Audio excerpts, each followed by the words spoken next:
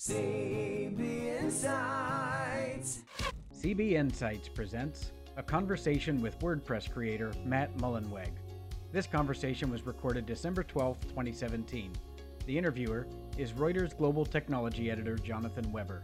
To learn more about CB Insights, visit cbinsights.com. Thank you very much. It's great to be here. Delighted to be here to speak with Matt Mullenweg, who has had a huge impact on the development of the web over the last decade. WordPress was one of the seminal publishing tools that really drove a lot of innovation and I think continues to drive a lot of innovation. So maybe just to start out, Matt, if you could tell us a little bit, I mean, you took what was essentially an open source blogging tool. Mm-hmm. Now you've got a company that's worth over $1 billion. You raised, what, $160 million a couple of years ago. Mm-hmm. So what is the business plan from here? Like, where do you take it that justifies, that kind of valuation and makes money for those That's a really investors? excellent question. More people should ask that. There's, we're a company that's basically betting on the open web. And that's why Automatic actually, so a lot of our resources go back into supporting the open source WordPress project, because we believe that the web needs an open platform, just like Android has captured 88% of mobile devices and things like that. We think that there will be a Cambrian explosion of creativity, not unlike the early 2000s when net neutrality roamed the world, and the web was open, and your browser could visit different sites. And if we are able to create something that creates a great user experience, that gives people the power and flexibility they want, and provides the freedom that I think people deserve, and we can help build a web that I would love future generations, including maybe my own, to grow up in. Mm-hmm. So you believe you can get kind of orders of magnitude more people on your platform to create whatever they're creating with WordPress? Yeah, I think we can take it from 28 or not 29% to something more in sort of the 80, 90% range. At the same time that the web is going to continue to grow as another 6.5 billion people come online. Mm-hmm. How much of that growth is outside of the US? Most of it. Mm-hmm. So that's another place where open source can be really powerful. So WordPress is translated and localized into languages that there would be no commercial reason to go to, including Klingon, which actually is a high per capita income rate for Klingon speakers. But it shows kind of when you are able to create a platform and a movement, not just a product. It doesn't just benefit one company, it benefits a whole ecosystem. For every dollar that Automatic makes, $20 or $21 are made by the other companies in the WordPress ecosystem. So that is, all those things that we just talked about are deliberate. Like if you study, if you look at the Windows 95 launch, Windows as a dominant platform back in the 90s for the younger crew, that's one of the things they talked about when Windows 95. They had this crazy launch, people lined up around the world, like the Rolling Stones wrote a song or something. I don't remember it all. They bought the Rolling Stones song, but yeah. They bought the Rolling Stones song. But they talked about that. For every dollar that we make, $20 is made in Windows ecosystem. And it turns out that for really successful platforms, that ratio happens. Right now in certain platforms, like let's say Facebook, for every dollar that's made on Facebook, like 99 cents goes to Facebook. Right, not quite, I'm exaggerating. Right. But Facebook and Google are taking a disproportionate amount of air out of the room, particularly in new advertising growth, to the detriment sometimes of journalism and other platforms. An independent platform is what the web needs. Sorry, I keep coming back to that. And so, need and can exist are not necessarily the same thing. Mm-hmm. A lot of people I think would say, well, the independent web is kind of over, right? I mean, Facebook, Google, these big platforms just kind of run everything, right? I mean, how do you kind of negotiate that kind of ecosystem where? I mean, I'll take that bet. I believe we definitely go through cycles. There was a point not that long ago when instead of a URL on a billboard, someone put an AOL keyword. Obviously that hasn't aged well, but we might look back at some of the current things that we do in the same fashion. And we've already had a few cycles of people investing millions and millions of dollars to buy followers on Facebook and then finding that they had to pay to reach those followers, or that when the algorithm changes, that changes your entire distribution mechanism. So we do have this kind of idea, and it's an old idea. You know, we're in this beautiful music hall. Musicians learn that you have to own your masters. We have a kind of generation which I think is growing up and learning sometimes from the mistakes of the past and sometimes the hard way, that if you don't control your digital destiny, your digital online home, that you're really at the whim of these other parties whose business model is going to change, whose priorities are going to change, and is likely not aligned with yours.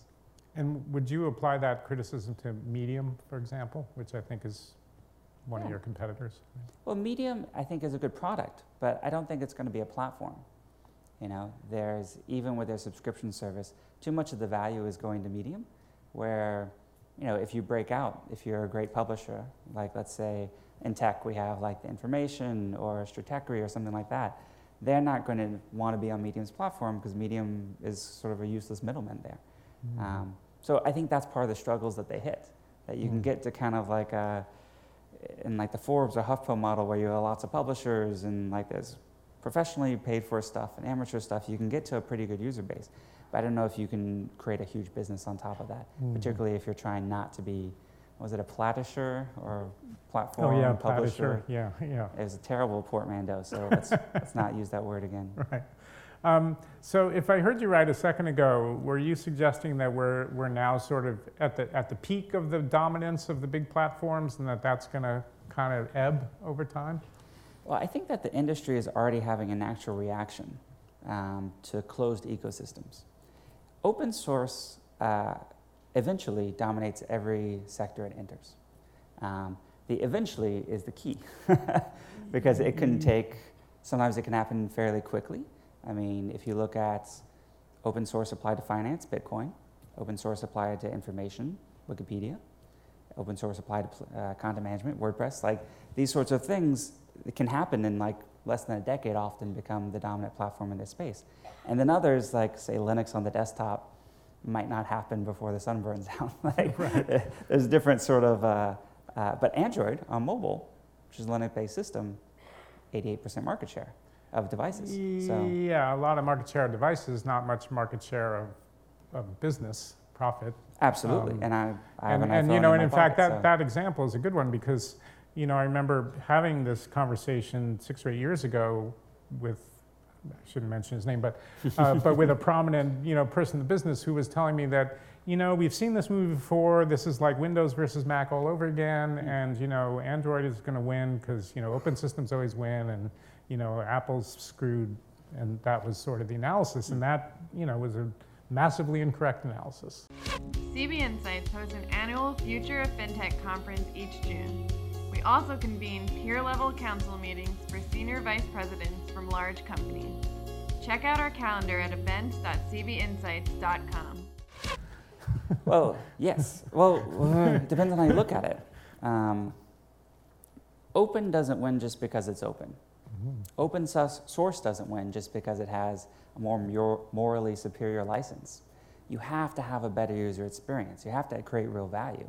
I think where it can win over the long term is that ultimately it can be more aligned with where users are than a company whose whims might change. And these petty fights that the internet giants are having, you know, what is it, the Amazon doesn't sell Nest devices, and now YouTube won't stream to your, I mean, this is all just, you know, it's petty and it's not user aligned. So that's a big advantage that Automattic has as a company as well by being Swiss. If you publish, you want as many readers as possible. So you probably want to cross-post it to Facebook, to Twitter, to LinkedIn, to wherever it is. If you post to just Facebook, it's not going to cross-post to Twitter because they're having a fight right now, or Instagram and Twitter, like all these sorts of things. So actually having an independent place can be most user-aligned over the time. And to the extent that WordPress is, you know, the WordPress project started 14 years ago and is now growing even faster than it ever has in the past. It's, to the extent we've been successful, I attribute it 100% to having the same incentives and being completely aligned with our user base. Do you think there sort of can or should be kind of other kinds of actions, government action, to kind of help the big platforms to lose a little bit of their dominance? It's a weird way to put that, but. I think that it would be interesting. I'm probably fall a little bit on the side of governments not intervening as much, but there could be something very interesting from the point of view of sort of user-centric regulations. So allowing the setting of defaults, which is a big thing lacking in iOS. Allowing and forcing the export of data. So if you put data in, you should be able to get the data out. Wix, one of our competitors, doesn't allow you to export. Even Facebook allows you to export and Wix doesn't. So like there's these different things that could be very user-centric and help privacy, help portability and everything. And much in the same way that net neutrality could allow future YouTubes and Facebooks to arise, I think that we need to recognize that the network effects of these super locked-in data systems create the same sort of monopolies, except our monopoly law we're designed to deal with rising prices. So there, I think, are some tweaks we can make to the frameworks that would make it a more fair and open and more innovative marketplace. Well, you know, you mentioned a user-centric approach. I mean, the European GDPR, the privacy rules, which you're probably familiar with, that would be one example of that kind of approach, right, where you give a lot of rights to the individual to control their data. Europe's definitely leading the world in this regard. It's making some mistakes along the way. You've all probably seen that annoying cookie thing. You go to a website, you have to accept the cookie. Like the intention was right there. I think they were trying to get rid of retargeting, but how it got implemented made no difference. It just annoys everyone. Right. So to shift ground a little bit, you talk about being a Switzerland as a publisher and aligned with your users, and I know you don't really impose any kind of restrictions on what happens on the platform. I mean, there's WordPress tools, which anyone obviously does what they want with, but on your platform, you do have the ability and arguably the responsibility to have some rules around what kinds of things you can publish. So how are you responding to the kind of current circumstances where people posting, racist, fake news, all kinds of horrible stuff that goes on currently on the internet? How do you approach that? I mean, if the Daily Stormer shows up and wants to publish their site on your platform, what do you tell them? Well, to one extent, we do make the open source side of the software. The GPL license allows people to use it for any purpose. So just like you could print any document with Microsoft Word, people can use the open source version.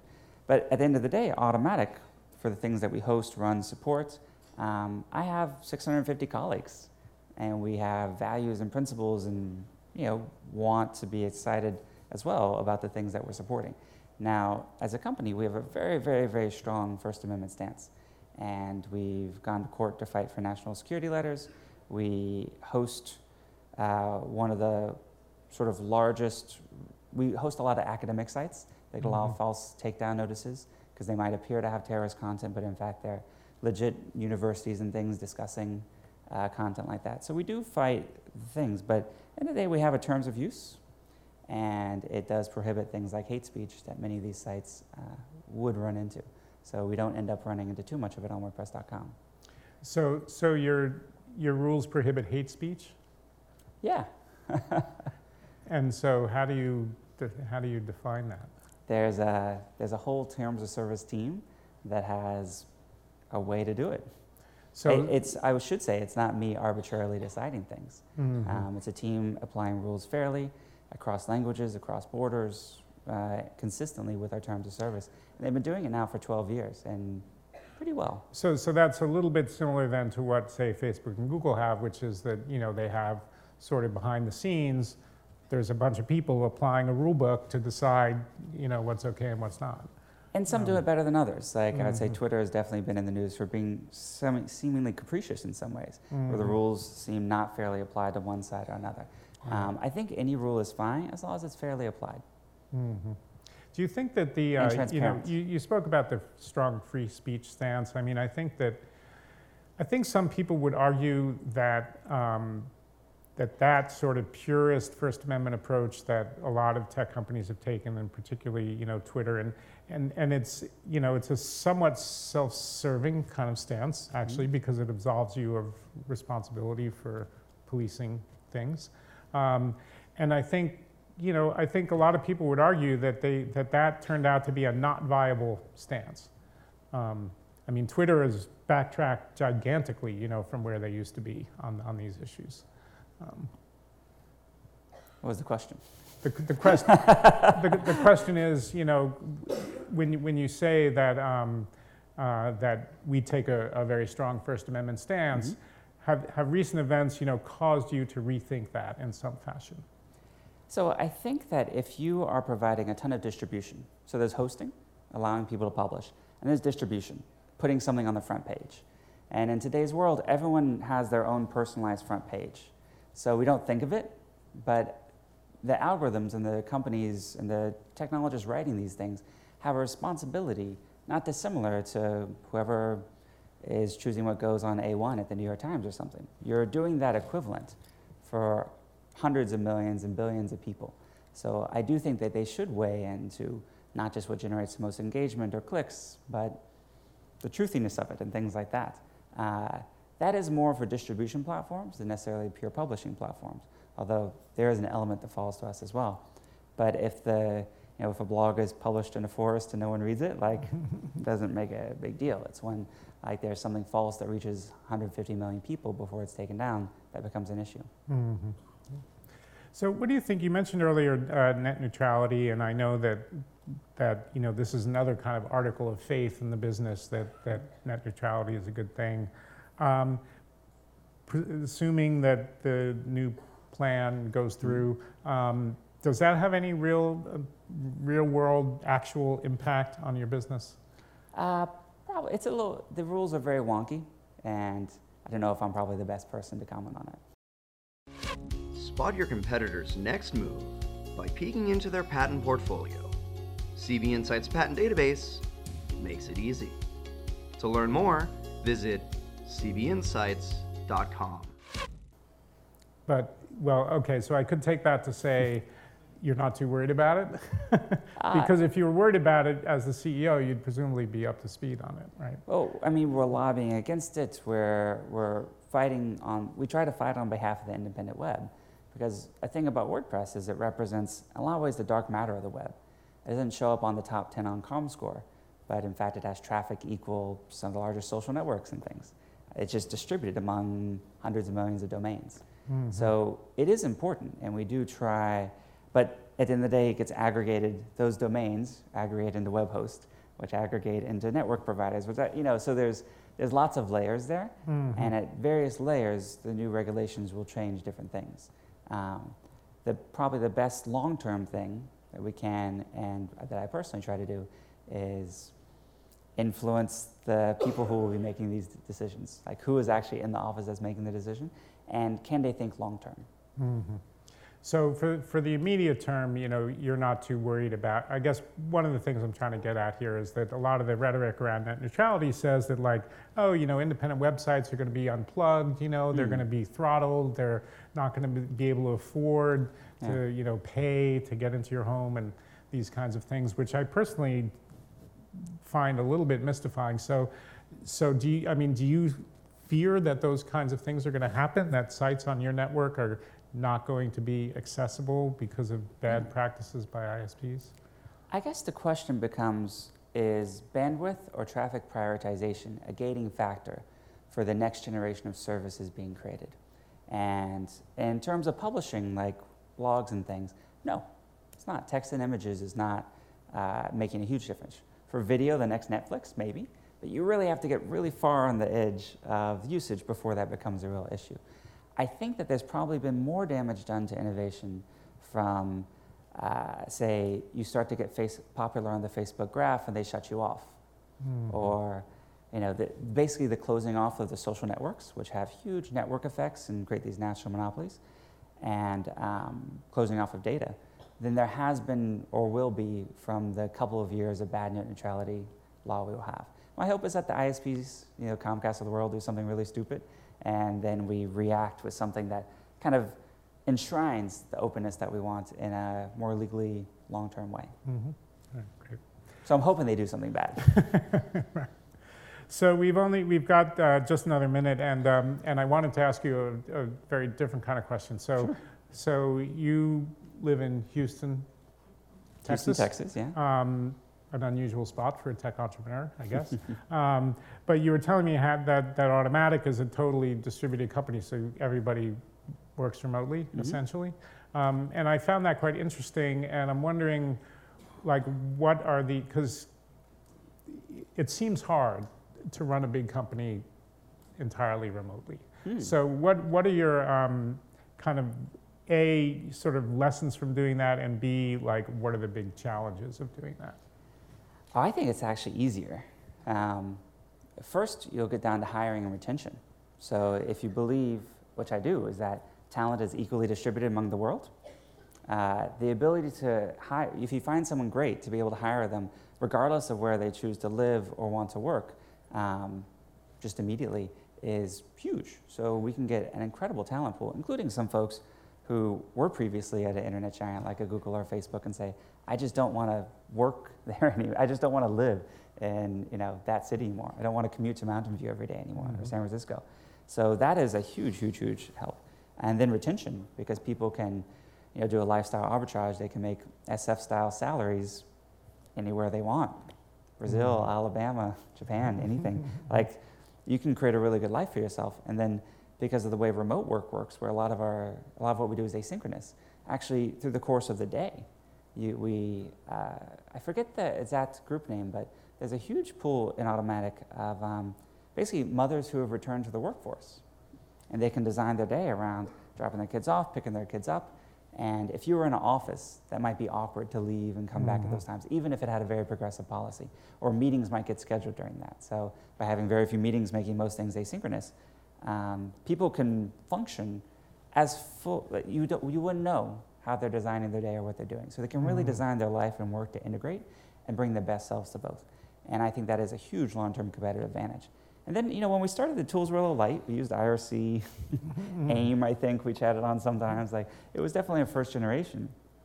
But today, with Slack, with Zoom for video conferencing, we use P2 instead of email, which is something we wrote. Even just FaceTiming someone. Like, you can hear crystal clear, be connected to any person anywhere in the world. Why are we still worried that, if I need to talk to someone, how do I get to them? I do think, now, I will say that we balance this, that we just flip it, right? Like most companies say, 48 weeks out of the year, be in this one co-located place, and then 4 weeks of the year, go do whatever. We turn it around. So we say 48 weeks of the year, be wherever you want, and then we tell people to expect 3 to 4 weeks of travel for work. And we do meetups. So individual teams of 10 to 20 people will get together 2 to 3 times a year, and we let them go anywhere in the world. And then once a year, we bring the entire company together. This year was in Whistler, up in Canada. So we just find someplace cool. And those bondings are important, because just like you and I have met in person, now we can, if we send an email or text later, like it'll have a voice and a tone and everything. Like that's true. It's nice to be able to break bread with people. But you don't need to do that every day. And in fact, you might get along better with them, like a family reunion effect, if you don't have to see them every day. Right, okay, that's great. Okay, so, well, that's great, Matt. And before you finish, I want to just do one thing here, which the group, which CB Insights asked for us to do. So I'm going to state a bunch of things, and you tell me if they're underrated or overrated. Okay. We're going to go real fast. All right. Bitcoin. Underrated. Blockchain. Underrated. AI. Overrated. Facebook. A great partner. Google. Underrated. Autonomous cars. Underrated. Uber. Overrated. Medium. They're a good competitor. Twitter. Underrated. Okay, and this last one is too easy. Blogging. Oh, I'm very long on blogging. So. Yeah, okay. All right, well, that's great. Well, thank you very much, Matt. I really appreciate it. Thank you, and thank you all. CB Insights creates the software platform used by companies like GE, Cisco, and Castrol to predict emerging trends, see competitors' playbooks, stalk the smart money, and identify tomorrow's challenges. To learn more about us, visit cbinsights.com.